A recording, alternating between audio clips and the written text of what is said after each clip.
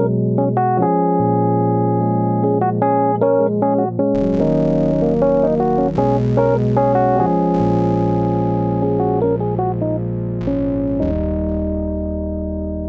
this episode, Chloe and Eliza chat about death. Before we move on, I think the foot has such an important role in balance, and balance, like as in actually your ability to balance like a child would on one leg, is something that we don't train enough, we don't think about enough, and is huge. Like it has a huge effect on your quality of life, especially when you get old. And one of the main causes or the main reasons as you get old that your health deteriorates is that you have a fall and you break something, and then you have to have an operation and you have to be in hospital for ages. And whilst that happens, you're not exercising and your muscles weaken and your heart and your lungs weaken. And for many people at a vulnerable stage of their life, that means that they then have to move into a care home because they're unable to do stuff themselves anymore. And often it ends up people become bedbound and die. Like it is, poor balance causes death. And this isn't a rare thing, this happens all the time. And balance is never thought about. We talk about strength, we talk about flexibility, but we never talk about balance or proprioception, which is another kind of medical word. It's a really interesting topic, which I often translate proprioception. So think to yourself, do you know what that is first, if you're listening?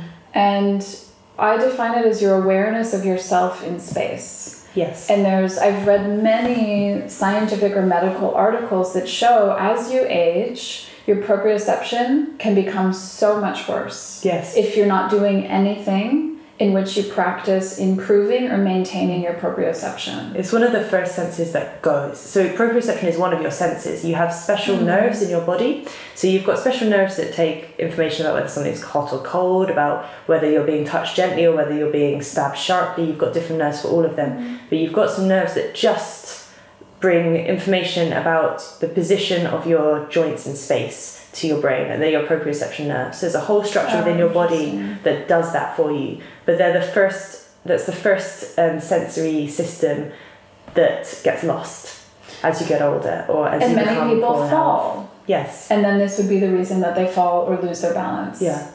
So balance training is really important, especially if you're getting to, I say this to my parents who are in their mid-50s, and both of them have quite poor balance, because they've never thought about it or found a necessity to train it. But I tell them all the time how important it is for them to do balance training. And it's stuff like so simple, like instead of sitting down to put your shoes on, do it standing up and practice standing on one leg whilst you do that.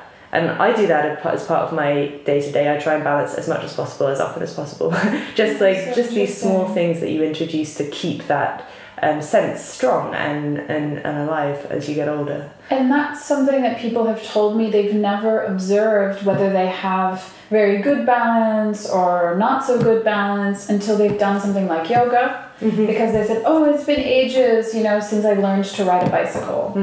So there isn't maybe an activity anymore in daily life. We're not balancing things on our head to carry them. I think that in a time before, there was a lot more daily balancing needed.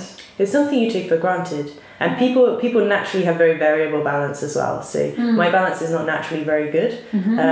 Other people naturally have very good balance, but become aware of what your body is like. And especially if your balance is not good, think about when you're 80 years old and it's going to be worse, and you're going to be a bit vulnerable, and if you fall over you probably are going to break something, so you don't want to fall over and start training it. I would be morbid about this, but it's the reality, and you've got to think a little bit ahead as to like your future self. And I would say just a quick key there is actually just being able to micro bend the knees, so that your joints aren't locked. And that if you fall and you're able to slightly bend joints, then usually you're able to bear the weight of the fall better. And actually I have a nice little story about this from a discussion that I had while I was in Rishikesh, which is in the north of India. And I was living in an ashram with some other practitioners. And we were all afraid to fall from handstand or headstand. And we were talking about, do the hands naturally open? Like, does the back stay stiff, and then you just sort of hit the floor. And then sure enough, the next day in class, what we had to do was to basically practice falling backwards. We didn't do this alone, and we had support. There were 2 people that were there, and it was very clearly taught like how to hold each other. But it was so interesting that yoga sort of gave this courage to fall well and to know that you actually can learn to fall well. And that removes a lot of fear. Yes. Which also helps a lot of situations that could potentially be dangerous. Yes. And then second, that once I had fallen, I was fine. The fear was gone forever of falling backwards in Shirshasana headstand. Yeah. Because I learned that I either drop back into a back bend or that my hands just naturally become undone and I roll. Yeah. Yeah. It's interesting you bring up this fear of falling when you're talking about balance, because I think the two are very much related. Yes. Like I do quite a lot of hill walking, and if you go hill walking, you'll know that some people love going uphill and they don't mind that at all. The cardiovascular excites them. Some people hate that because like they don't like the feeling of like strain on their heart and lungs. But when it comes to going downhill, you're equally as divided. Some people can skip down a hill, they love that bit. Some people get very nervous, they don't like it, they feel frightened of falling down. Their balance tends to be not very good. I think too much knee pressure. Yeah, and the thing is that the two are very linked, because if I've walked with people who hate going downhill, and the fear of falling is clouding their ability to balance well on like the rocks and the logs and things that they have to walk over and jump over. So because the whole of their focus is on this fear, and their muscles all tense up, and they're not being able to use those subtle muscles that you need to adjust to balance well because of the fear, then their balance is worse, and then they're more likely to have a fall, and they're more likely to have a bad fall. So the two are very linked as well. Yeah, so again, we're pointing out this connection between what's going on like psychologically, emotionally, with what's going on physically. Yeah. And I think this is like the bridge that you and I are trying to make by sitting across the table from each other, is to better inform like ourselves so that we can be better people helping other people, so that we can be better practitioners.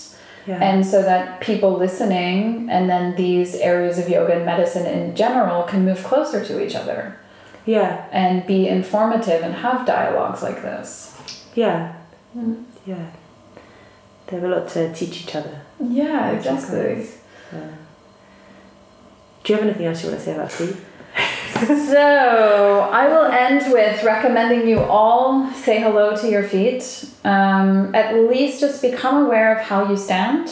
That can take you, no pun intended, miles and miles and miles, or kilometers and kilometers wherever you're living. I was quite struck when I first did Iyengar. I don't know if it was with you or with someone else, I can't remember, but I was like, this is way too focused on the feet. Like it kind of freaked me out, right? So, but then someone said something which was a saying, if you cannot control your little toe, how can you control your mind? Was that a saying from you? Yeah. So I was like, I don't know what I was saying. But it really stuck with me. And it meant that I started to bring a lot more of my consciousness into my feet. And I found it very beneficial in lots of ways in my life. So yeah, I'd recommend it. Great. And then to end with a quote by B.K. Iyengar, he says, a yogi's brain extends from the top of his head to the bottom of his feet. So... even your little toe? Yes, everything's included. Great. Okay.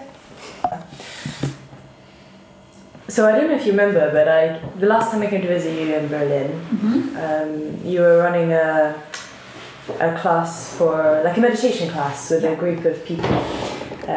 The class still exists. Does it? Yeah. Fantastic. And this was maybe a year or so ago. And anyway, I kind of had asked if I could come along and join, to see what went on and to join the discussion, and you were like, well, you can come, but this week we're talking about death, so if that's okay with you, then come along. And I was like, great, yeah. I love talking about death. It's one of my favorite things to talk about, so... Me too, and this makes me like really excited to sit here with you and have this discussion about death. And it's something that I feel like I can't always be an open book about, because when I am, you never know what other people's reaction is going to be, but it is a very wonderful topic in my mind to discuss.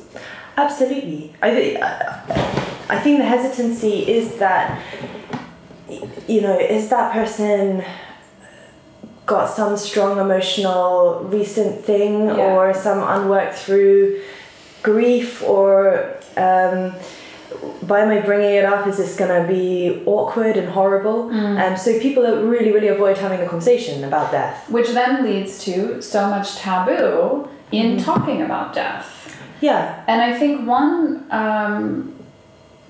equanimous way to remove some of that taboo is just to say, as equal as we're all born, we all also are going to die. Yeah. And to just look at it as a very factual part of our existence and a very natural part of our existence. Yeah. And that, I think, helps remove a lot of the fear around it and a lot of the hesitation in talking about it.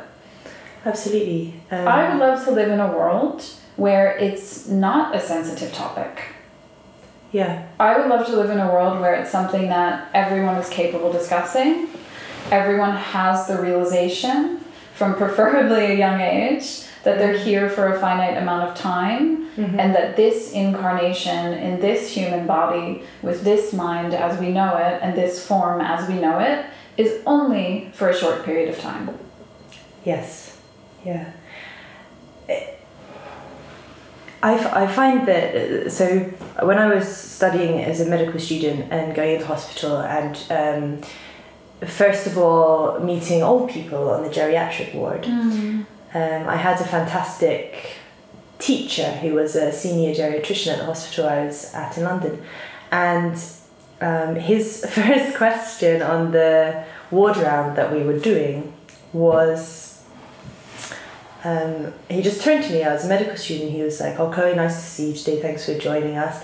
Are you frightened of dying?" That was his opening gambit. I'd never really come across this kind of teaching strategy before. So I thought for a bit, and I was like, well, I don't think so, but I don't know, because I'm young and I haven't had to face up to my own mortality in a particularly real way. But I don't think I'm frightened of dying. So he was like, well, I think that's a good answer. You're not sure. What you should do is go home tonight and run a really deep bath, and then hold your head under the water for... He was a really good doctor. I'm going to have a bad reputation. I feel like everyone should. So he told me to just hold my head under the water for a really long time until it felt like I was drowning. And then when I felt like I was drowning, he was like, don't worry, your body won't actually let you drown, but just hold your head under a bit longer and see what happens to your body, right? And your thoughts and your emotions when you do that. So I did it, and when I did it, there was this, and anyone who's had a near-death experience, I'm sure will relate to this, but this huge sense of anxiety just rushing up and taking over my entire body, this fear, this fear I'd never experienced anything like it before, just everywhere in my body. And I came back in the next day to hospital, and I saw him again, and he was like, oh, did you do the bath thing? And I was like, yeah, I did the bath thing, so I was like a loser, super keen student. And he said to me, those feelings of fear and anxiety, which are related to our instinctive bodily knowledge that we're going to die, as you get older, become stronger and stronger in your body, right? And his theory was that this is a cause of chronic stress on human beings that becomes amplified the closer you are to death for most people. And for most people, they suppress these feelings of fear and anxiety about their death through various means, maybe drugs, alcohol, sugar, whatever. But they cause a lot of chronic health problems, this chronic stress in your body, and ultimately cause a lot of the diseases of old age. These were his theories as a very eminent gerontologist. Okay. And I found it so interesting. And it's not everybody, because some people come to terms with their own mortality and are able to come to peace with it throughout their life through various ways. I think it's unique for everyone, that path. But he said to me, as a doctor of all people, you have to speak to them about their death and see what comes up. So because of this, I started talking to lots of old people about them dying in the near future, which was one of the most rewarding things that I had ever done. And I still do it to this day, as often as I can. And the first man, I remember very clearly, the first man that I spoke to about his death was a guy, he was maybe in his early 80s, something about that, and he had a family around him, but his family never spoke to him about death, and he never spoke to them about death. And he was sitting on the ward, and he had cancer, like terminal cancer, and no one had spoken to him about his own death. It had all been like innuendo, like, you know, oh well, you know, you've got this shadow, and you know, it's not curable, and he was just looking like awful. He had no energy. He was the ward round came round, and I was kind of attached to the ward round as like a junior, and they kind of told him something about a surgery that they wanted to do, and he didn't have any questions. He was like almost a mute, like in response to that, and then they moved on. And I hung back because I felt that the interaction had not been a particularly fruitful one for him. So I hung back after the ward round, and I said to him, you know, do you understand what's going on with your disease and your illness? Because, you know, it was quite short ward round, and I wasn't quite sure that everyone communicated all the information that might be helpful for you. And do you have any questions? And he was like, am I going to die? And so I said, yes, yeah. We can't exactly say how long, but it's going to be soon, you know, in the near future, most likely. Let's talk about it. So we had a conversation about death, and at the end he said, he said to me, thank you so much for talking to me about that, because no one will talk to me about my own death. My family will avoid it. Even when I try and bring it up, they'll like tell me not to be silly, and like not to be morbid, and to like keep my chin up and to get on with stuff. And I've had no one to talk to about this, so it feels like a real relief for me. And I was like, oh well, that's great. And then I went back the next day on the ward round, the same thing. We were going around all of the patients, and came to him, and he was a completely changed person. And he was sitting up in his chair. He was like full of life. He had questions. He was really challenging the surgeons about what they were doing, and like asking them loads of stuff. And he was like, I've had the best night's sleep that I've had for years. And afterwards he was like, that just being able to talk about the fact I'm going to die has made me feel so much better. It's taken out such a weight off my mind. And that experience, and experiences like that, I think it's really highlighted to me how important it is to talk about these things.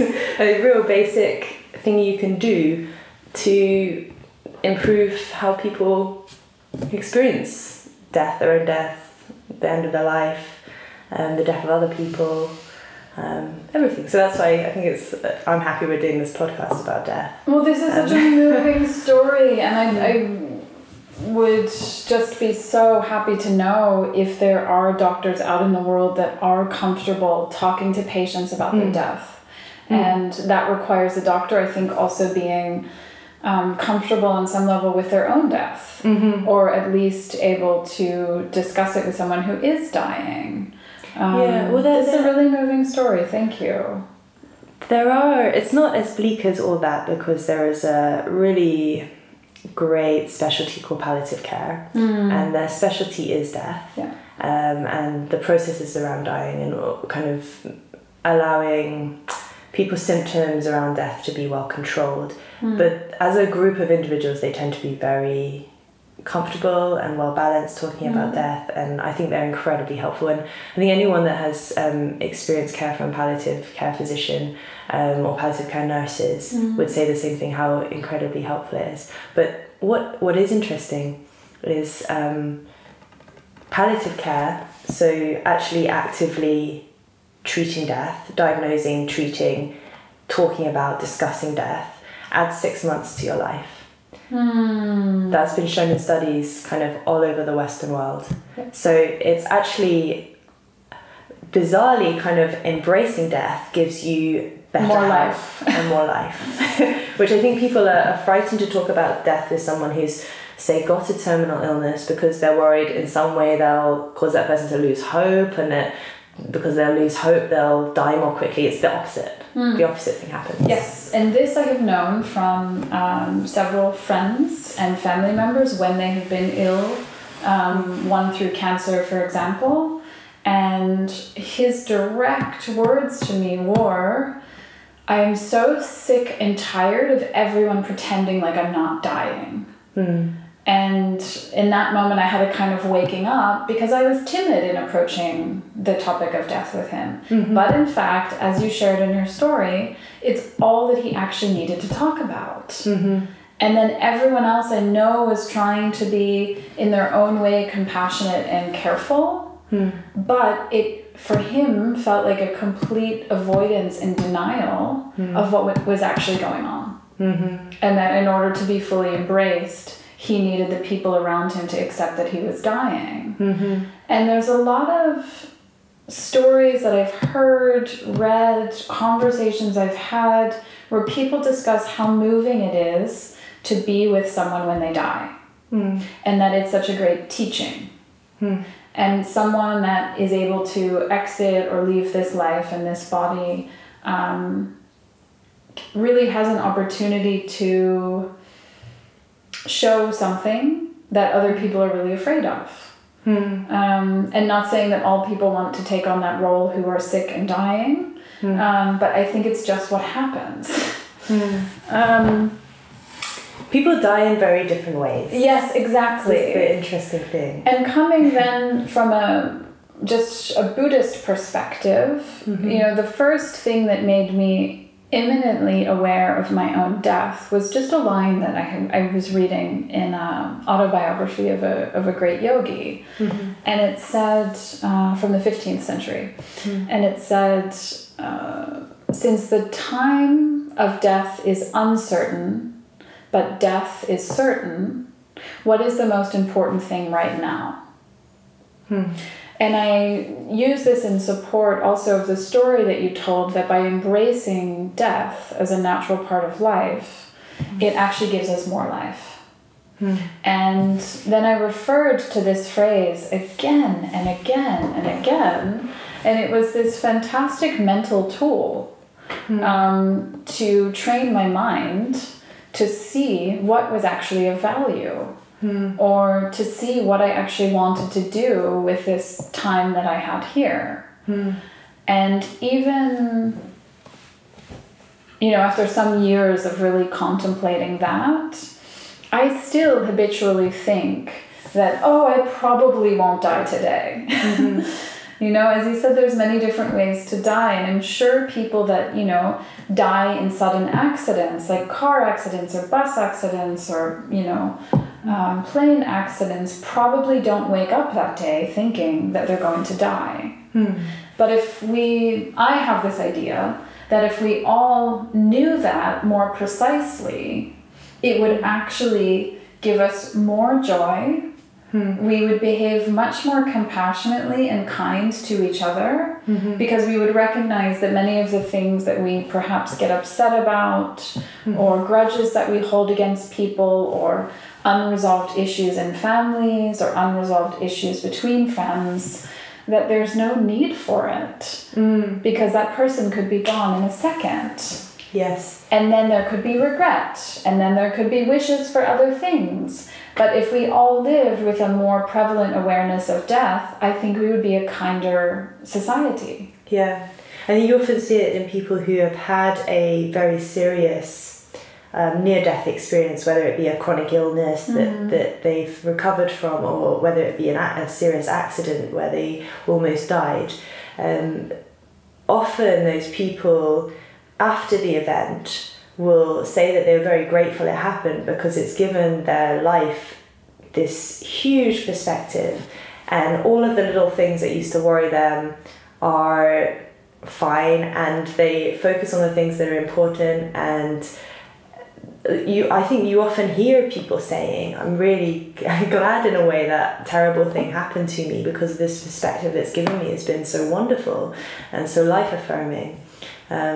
Which is another reason to talk about death, because I think even you don't have to experience that yourself. You can get a sense of perspective by talking to people that are dying or closer to death than you are, or have accepted their own death in some ways, or are struggling with that in other ways. And even by just having these conversations, you introduce a bit of that perspective into your day-to-day life, which is really helpful to people. Yes. And two things come up for me here. One, I think it's a reason, and I've read this, in many articles, some scientific, some spiritual, that after people have these near-death experiences or recover from an illness, or even if they don't fully recover but they get an extra 6 months, so to speak, it's the best 6 months of their life,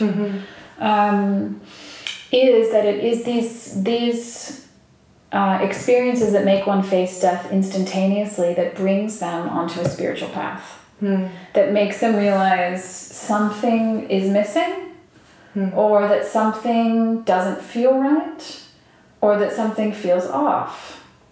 And I think that death is a very quick teacher of that.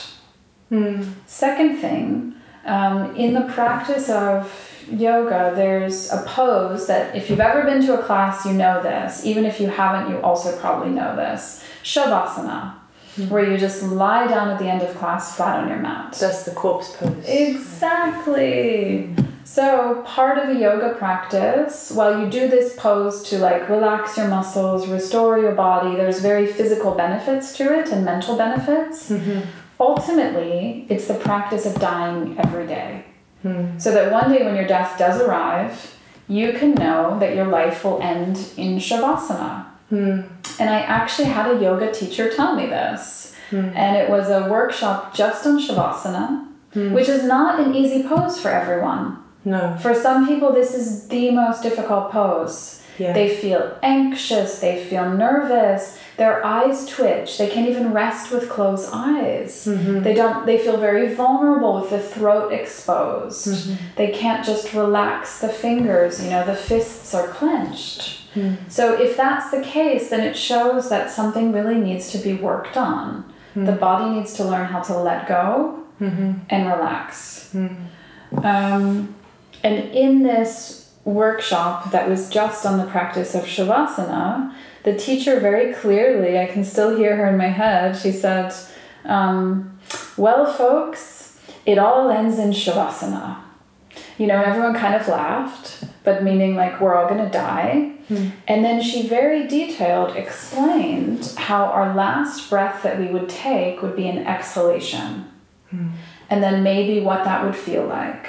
Maybe certain symptoms that would appear as this last breath is going out. And then after that, so much fear was gone from me. And I felt that this knowledge really liberated me. To know that I would just exhale and never inhale again.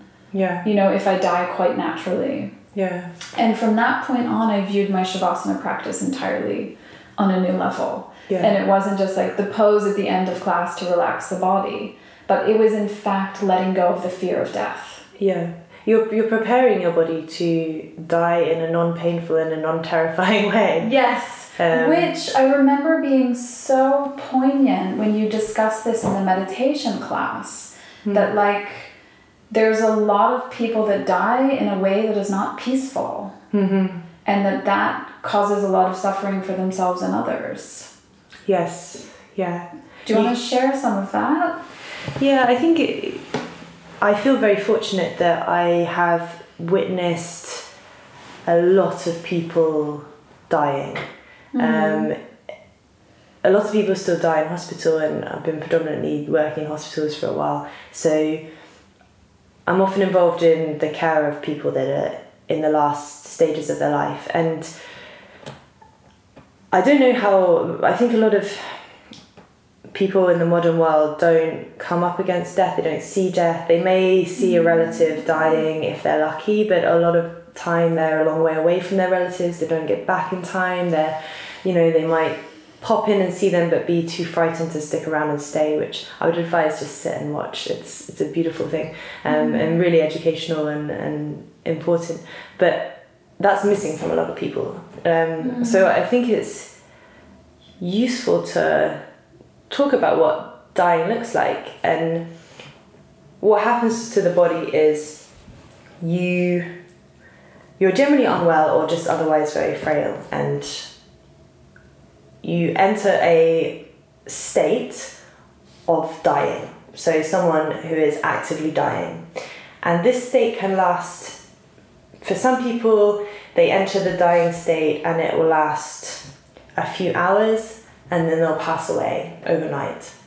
For other people, this dying state will last days or even weeks. Not normally longer than a couple of weeks, but it can be quite extended.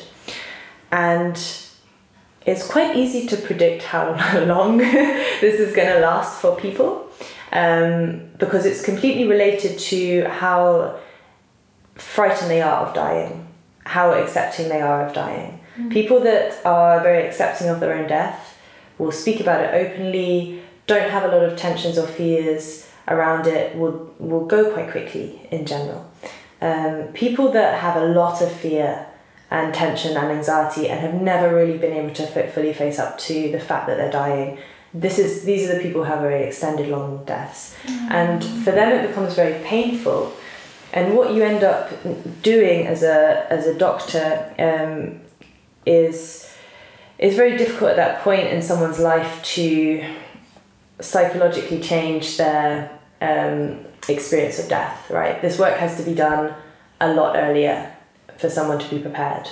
So at that point we'll give huge amounts of strong medications that basically take someone away from their experience of dying, that numb them to it all. Now that, I think it's humane and it's good that we do that, because for some people death can be a very painful experience, and it's a good thing to know that there is something that can help you with that if you end up in that terrifying situation. But it doesn't have to be the way. And for myself and for other people that I meet, they want to experience their death because it's part of life. You don't want to be numb to that kind of pivotal thing that's happening to you. I think especially people that have always lived in a present way or in a curious way, or religious people, and they are envisaging their religious teachings around death, and perhaps they will meet their saviour or go to heaven or have some kind of wonderful transcendental experience.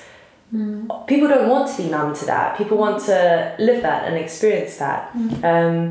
So this is what I was saying about everyone is so different in their approach to this, but having watched people, I know which one I'd rather be. I'd much rather be experiencing the people that are peaceful about their own death, have accepted it, they pass away quickly, there's no pain, they don't need painkillers, you don't necessarily need painkillers to die, there's no fear, it's just a slowing of the breath, just a gentle slowing down of the way the body's working, and at some point they'll take that last out breath and that'll be it. And in those situations often the family have a very positive experience of it. No one is overly distressed or obviously people are sad, but it's not a tense or upsetting time. And in the other extreme, when people are very anxious about death and haven't prepared for it and are not able to embrace it at all, that spreads out and everyone around them becomes very tense and anxious. You get huge arguments breaking out amongst families. It's a completely different thing. And so I just think people are not aware of the way that you can prepare yourself for this part of life, and whether that's something you're interested in doing or not, I think is individual. Just because I'm interested in death doesn't mean that everyone wants to, have a kind of transcendental death experience. Well, I will admit that openly. Yeah. And especially in a lot of Buddhist teaching, the moment of death is very important, and it's your chance to actually practice a lot of the teaching that you've been studying, practicing, integrating, kind of what you've been simulating. You have this moment to meet your mind in a new way, so to speak. Yeah. And not trying to over romanticize it, because you obviously have no control over, like, if you died because you say were walking down the street and a car smashed your arm off or your leg off, you're going to experience severe pain from that, and you're probably going to have that severe pain for a number of hours and then die. So you've got to embrace the fact that it might not be like you lying in a white room with like your loved ones and angels singing. It could happen in like this whole variety of ways, which I think that like being okay with talking about death will allow a more spontaneous death acceptance to arrive more quickly. But on a very practical note, I got advice, and it was very surprising advice, but then I found it to be, like so supportive of being okay with talking about death, as I got advice to make a will. And I had never thought of it because, again, I'm young, I'm healthy, I don't need a will. But in this instance, like you're saying, if you can really die in any moment. And the way it was proposed is that making a will is being compassionate towards yourself and everyone that loves you. So that in your moment of death, no one has to try to make decisions for you that you didn't say beforehand what your wishes are. So, things like, do you want to receive, life-saving fluids? Do you want to be put on a respirator? I'm sure you know these better than me. And then aside from these physical life-saving measures, what's to be done with your possessions? What's to be done with your pets? Who's the main guardian of your children if you have children? What's supposed to happen to your house? And then actually what I found in doing this process of preparing my wishes for my own corpse, so to speak, and then where I wanted things redistributed and how, is it made me even more comfortable with my own death. And this is what I didn't expect, but I now feel like, there was one copy like in my parents' house, I have one copy with me, my sister has another copy, and it's in a sealed envelope. And that should something happen, my wishes for my care and my wishes for, again, just possessions and life things, it's all stated there. And I think it is such a lovely, compassionate thing to do for people that love you. So in that moment, they can do their best to be present for you, care for you, because you've given them the gift of stating things clearly. There's also something in the practice of looking ahead and working out all the really boring administration and practical tasks in your mind. It's almost like if you were going to do a really difficult thing in your day, you'd probably be advised to go through that. If you're taking a journey in a strange city, you kind of think ahead, you imagine walking down the streets, you imagine getting the different connections beforehand, because it helps it go smoothly. And if we do that just for, an interview or, a sports game or whatever, why are we not doing it for death, which is quite a big part of life? And then I started asking many friends, like, do you have a will? Do you have a will? And everyone's like, no. And that's when I realized, it's usually something that people do much later in life. So this is, for those of you who are interested in becoming more in contact with your death, if you're not sure of a way to do that, writing a living will is one way you can do that. And I'm sure it's helpful in a hospital to have these things already sorted. Yeah, we try and get a plan in place as much as possible before someone dies, because I think a lot of the time we can do various things when someone dies to try and bring them back to life, right? So everyone's seen kind of emergency hospital programs on TV where they do CPR and they're like pumping up and down on the chest, and like there's also beeping going on and all of this. That happens de facto. So if you don't say that you don't want that, that will happen to you in most Western countries. Yeah, and I think it's really important to be informed about that. Yeah. Now, if you ask most doctors and most nurses who are involved in the CPR process whether they would want this for themselves, very few of them say yes. Because they know the reality of what this is. So the first reality is that the chances of it succeeding are incredibly low. It's something like 4% for an in-hospital cardiac arrest. It's something like 2% if you happen to die outside of hospital, so it takes a bit longer for this to happen. So they're very low. And even those people that are revived, a lot of them will end up with permanent brain damage, or they'll end up with, so they might be, not able to use their arms or legs, they might not be able to speak, they might be, have to receive care for the rest of their lives. And a lot of people don't want that either. They'd rather just pass when they passed. It's an individual thing, obviously, but I think it's important to kind of put things in perspective, because I think it's wrong that the majority of the general public would say that they want to be resuscitated, whereas the majority of people that understand the process would not want to be resuscitated. So there's an imbalance there. There's more information that needs to be given about what's going on. Yes. And we try, I don't know what the culture is in different medical systems, but in the UK we'll try and we have a form which is called a red form by a kind of innuendo process. So we say, do they have a red form? But it's basically a legal piece of paper that the doctor fills in saying that CPR is not in this patient's best interest, and then when that form is filled in, then you don't get CPR. So often when you're older in hospital or you're very unwell, a doctor will come to you and your family and discuss it with you and say, we don't think this will be a good idea. However, if you want to ask for it, if this hasn't been done for you and you want to ask for it, you can just ask for it. And most of the time, doctors will be over the moon to sit down and fill in that form with you, because normally it's them not wanting to bring it up in case it upsets you or it worries you. So if you just want to bring it up also, that's great. The same form exists in the US. I don't know if it's referred to as a red form, but it's an end-of-life procedure form. And when I filled it out, it went through each life-saving measure that could be done. And then I could check a box of saying yes, I definitely want that done, or no, I don't want that done.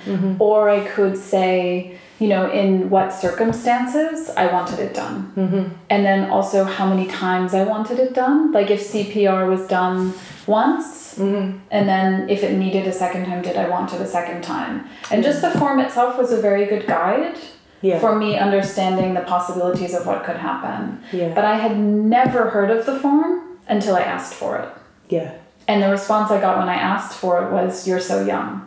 I think it's probably something that we would introduce more if someone was likely to die at some point, kind of in the next couple of years. It's not something that I suppose just from a kind of practicality point of view, you don't give it to every child as they graduate from high school. But essentially we could all die at any moment. But I think most young people, the majority of young people, unless they're very mature and they've thought about it a lot, if the doctor feels they can bring them back to life, then they probably should. I don't know, unless if you're a young person and you've got really strong feelings about it, then sure, go ahead. But I think most young people probably don't have incredibly strong feelings about not wanting that to happen. Can I ask a question, a very medicinal question about what happens when someone passes away? Yeah, go for it. So let's say someone has just passed away. It's been a relatively peaceful death. They've exhaled willingly on some level. Then what happens? To their body? Yeah. Or how long can the family stay in the room with them? Or just what happens next? Sure. So you can stay in the room as long as you like with the body. I think in the past it was traditional to keep the body of someone who had recently died in the front room, open coffin, so that friends and relatives could come by and pay respects to the dead body. So the body is not going to rot for like a while. Like after maybe like 7 days, you're going to get a bit of a smell coming off it or whatever, but it's fine. So yeah, if you want to stay with the body, if you want to touch the body, there will be no harm to you. Are you instructed to close the eyes?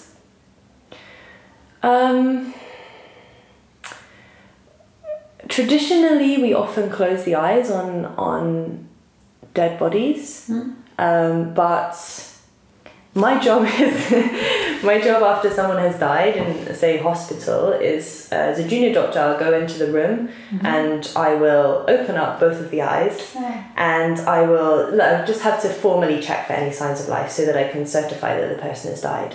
So that involves me listening for 3 minutes for any breath sounds and watching the chest for any signs of breathing for 3 minutes. I have to listen to the heart for 1 minute. I have to check any reflexes or signs that the brainstem is still alive. So that does involve me opening the eyes, shining a light in the eyes, looking for any pupillary reaction and things like that. Mostly it's a formalization because in the majority of cases it's quite obvious when someone's died that they're dead. But I was always taught by my seniors to value the experience of going in and spending this 10-15 minutes with the dead body, touching it, listening to it. And this mostly happens in the middle of the night, right? So you're on a night shift, it can be a little bit creepy, and the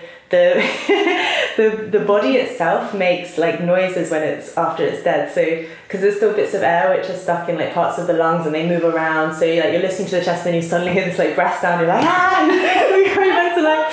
But I was taught to just really value the experience, and I love it. It's a great way to reflect on your own, just to take that time out of a busy shift and reflect on your own mortality. And I always teach my students to do that too. And looking in the eyes of the dead people, I find is a really wonderful experience. There's something that you can't quite describe about it, and they're so beautiful.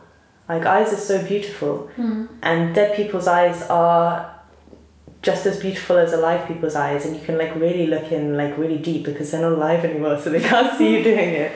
So you can I always look at the pattern on the irises and just spend the time appreciating that person's body for what it was. And that probably sounds very morbid, but you have to find ways to get through these things. But I think this is part of the thing that removes the taboo around death. Like for me, this is something I've actually always wanted to know. Is like, what would be the step-by-step procedure with my body in a hospital?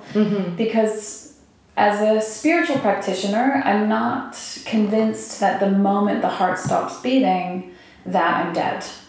I think there's an understanding of that, in the sense that the nurses will often, when a person has died, the first thing they'll do is draw all the curtains around the person in the room, the body in the room. They will clean up anything, say the person has got any vomit or blood or anything on them, they'll clean it all up. They'll perhaps change them into some clean clothes, and they'll bring the sheets up so that they are comfortable, they look comfortable, and they're lying peacefully and they look like they're peaceful in the room. And then the nurse, that tends to be what they do, and then they will move outside. And partly that's for the relatives when they come in, so when they come in they see their relative in a way that's not intimidating or not kind of scary to them. But I think it's also a way to just give some time around this, like some rituals around this process, which has become so de-ritualized in our like society. And like lots of other societies have lots of death rituals, but we don't have many anymore. And this is why people who have been there or seen a video about this or read a book about it, this place in India, Varanasi. And I think it's one of the greatest teachings that this country ever gave to me, and I also know for many other people, is to see practitioners of different faiths, not just Hinduism, who they know they're going to die, so they, pack up their entire life, and then with everything that they have left, they travel to this holy place because they want their body or their ashes, if they're cremated, to go into the Ganges River there. And I had never seen such a death ritual before. You know, raised in Western Pennsylvania, you know, in the United States. And to see this very, very, very openness in the culture, that it was just known, like, may you be so lucky to know you're going to die, to travel to this place, to have your loved ones with you, to be able to die consciously, and to be in the place that is very respected for death, so to speak. And that to me just still remains like this very vibrating and alive teaching. And then how many people go there in order to begin practicing facing their own death, and that's a very instrumental part of a lot of Eastern religions, is to actually go to like the crematorium, or to cover oneself in the ashes of the deceased, as a symbol of overcoming the fear of death, or beginning to work with the fear of death. So I think it's very interesting that in the West it is something that I did have a question about, because I've never seen it. You know, I've been with someone briefly after they passed, but I was kind of whisked away rather quickly, which was okay in this situation. But there's not necessarily I didn't know. It's a mystery. Yeah. And there's nothing more terrifying than a mystery.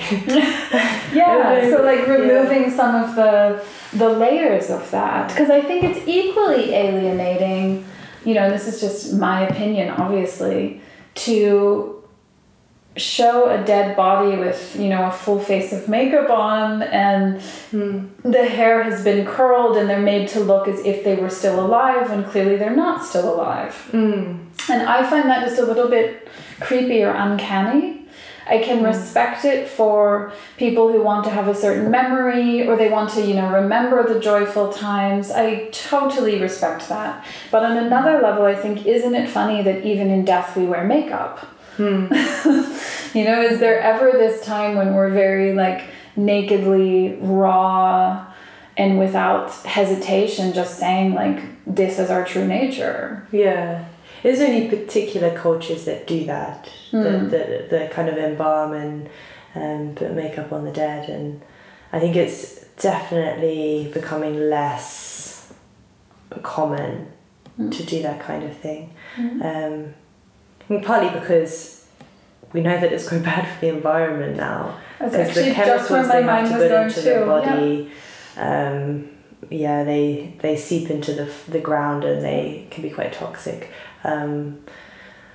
But you know, if that's what your cultural tradition does, then I don't know. It's understandable. It's not my cultural tradition, but ours is equally problematic, I think.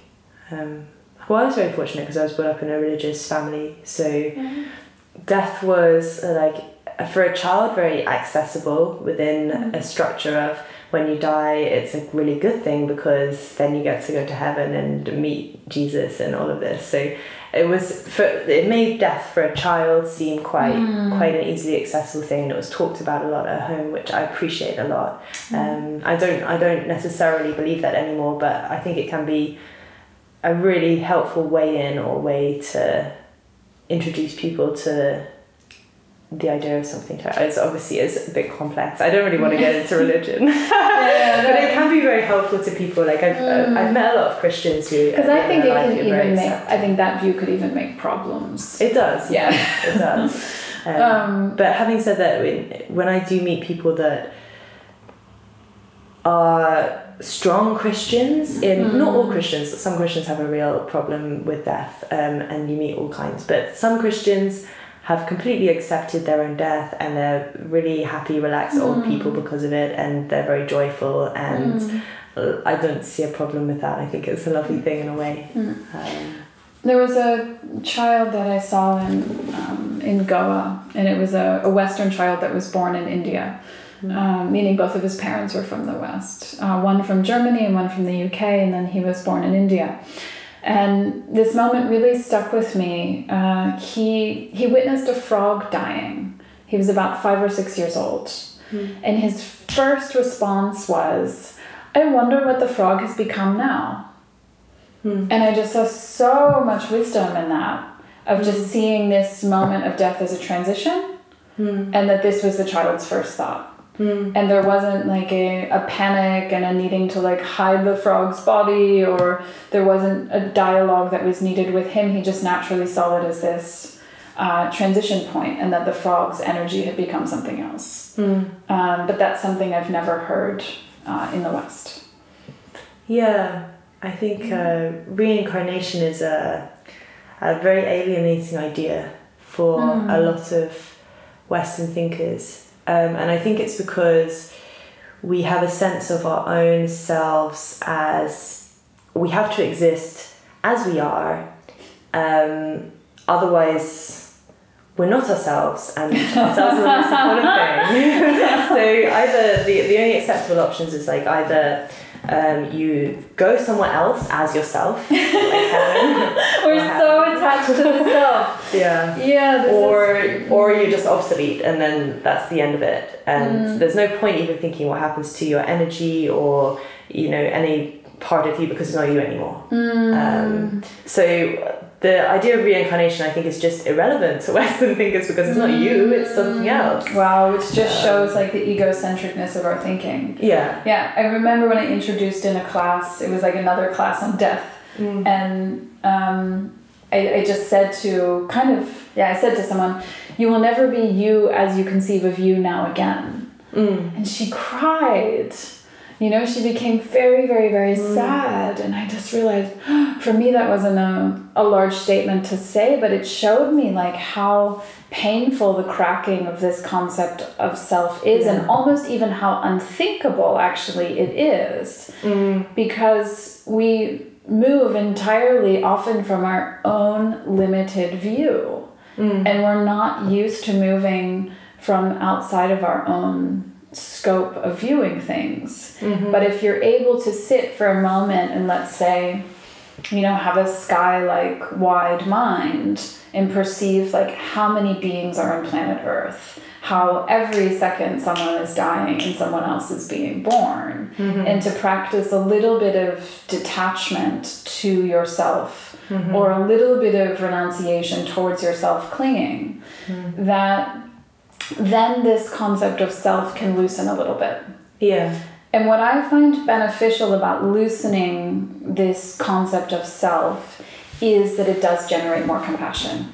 Yes, definitely. Yeah. Yeah. It's one of the things I found most helpful to meditate on, in terms of, so you often are taught to, maybe it's just the way that I was taught, but the way I was taught to meditate is you start by thinking of yourself and kind of trying to imagine or conceive happiness and contentment and equanimity and all these things for yourself and joy. And then the next step is to do the same thing, but to envisage a circle around you, so people that you like or are close to.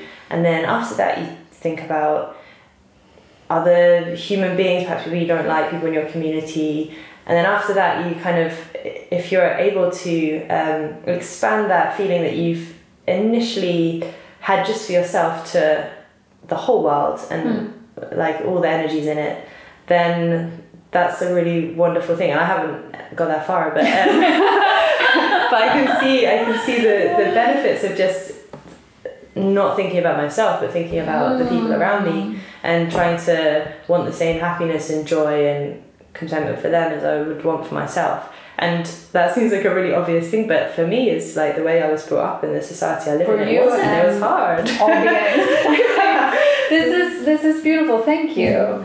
And in case anyone wants like exact names for what Chloe just described, very eloquently. It's great. It can be described as the practice of the four immeasurables, which are love, compassion, joy, and equanimity. And it's having those four in balance within yourself, and then having those in balance with others. Then the second thing that you described is basically Tonglen, which translates as giving and taking meditation.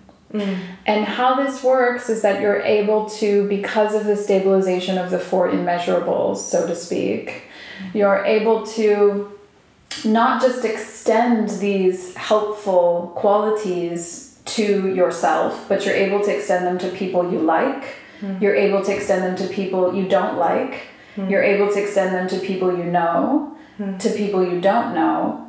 And then those categories lessen their hold on you, and ultimately you're able to extend those qualities to all sentient beings. Yeah. Which is just such a big concept, and I think that can confuse or inspire people equally, but to just start thinking in terms of all sentient beings, I find in itself is such a transformative practice, because it means leaving no one behind. Yeah. And it's such a brave thought to behold. Like, may every being, whether they've caused me harm, whether they've done something unkind, you know, whether they've been a dear one or a not so dear one, like, may they also have these experiences of wonderful qualities. And again, I think with that practice, we're moving towards a much more compassionate world. Yeah. Which I feel is so much of the revolution that's needed, which is an emotional maturity. I think more than needing to learn how to gather more information and disseminate it, which is useful to a level, or needing more knowledge or needing more power, I think we need emotional bravery to solve a lot of inner and outer conflicts. Yeah. I think when you start blurring the line between yourself and the person sitting opposite you, it's not actually overwhelming. Like, I think you're always frightened that you can't take on the problems of everyone, but that's because you're thinking of you sitting on your own at the desk, like, how do I solve poverty? But it's not like that, and that's never going to work. Right. You have to blur the line between you and the person sitting opposite. You know, and it's just like, actually, like we were talking about with the human body. You know, we extend from the bottom of our feet to the top of our head. Just as that is one, you know, entire universe unto itself, functioning in relation with each other, so is the whole planet. You know, if you viewed the whole planet as one giant body, you know, when you put like an acupuncture needle in one place, it releases tension somewhere else. And it really helps me to take that perspective of the planet. Yeah. It's less isolating.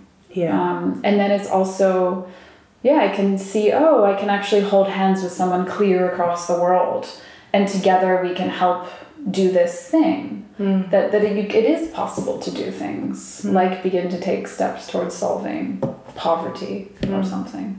Maybe this is why people don't like talking about death. You start talking about death, talking about metaphysics, and but that link is fascinating, because it's almost always the way that thinking about your own death, or the death of others, starts making you think about who you are as a human being, what your place is, how you should act in the world, how you can improve your interactions with your environment and the communities around you, and animal life, and the you know, everything. And so in a way, like, they're very wonderful, inspiring places. So I should talk about death more. Go home and talk about death. So I'm going to recommend that everyone gets a cup of tea and sits down at the table and like has a conversation about death and just see where it goes. It's not that scary. No, because one conversation at a time. More people will be happy to join around the